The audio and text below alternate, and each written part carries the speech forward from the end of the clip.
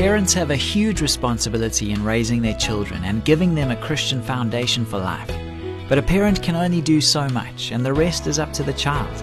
It can be extremely painful to watch a grown child walk away from the faith. And we'll speak into a situation where this is the case on the next Family Matters.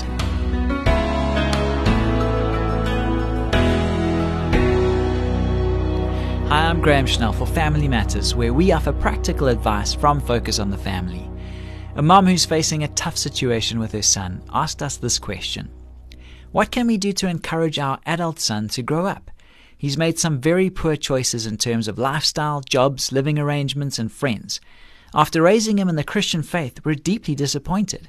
At the same time, we can't help feeling guilty and wondering where we went wrong. Is there anything we can do to reverse the situation without overstepping appropriate boundaries? Your first assignment is to get rid of those feelings of guilt. Nobody is perfect. Every parent makes mistakes.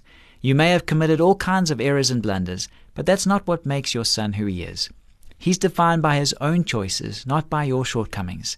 So don't blame yourself and don't assume responsibility for decisions he's made as an autonomous young adult.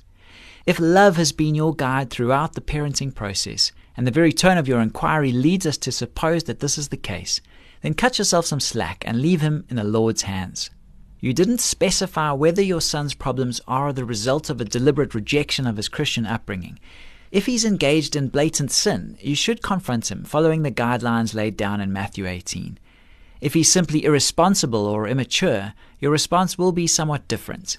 Either way, you're dealing with the prodigal, and since this is the case, we'd suggest that Jesus' parable of the prodigal son can provide you with some helpful illumination. As you may remember, the father in the story didn't assume responsibility for changing his son's heart and mind.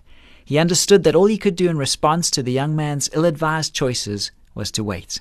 He waited patiently until the son finally came to himself. And when at last the boy came home, freely confessing the error of his ways, the father ran to meet him while he was still a long way off. You should be ready to do the same at the first signs of a change of heart. In the meantime, it's possible to communicate clear messages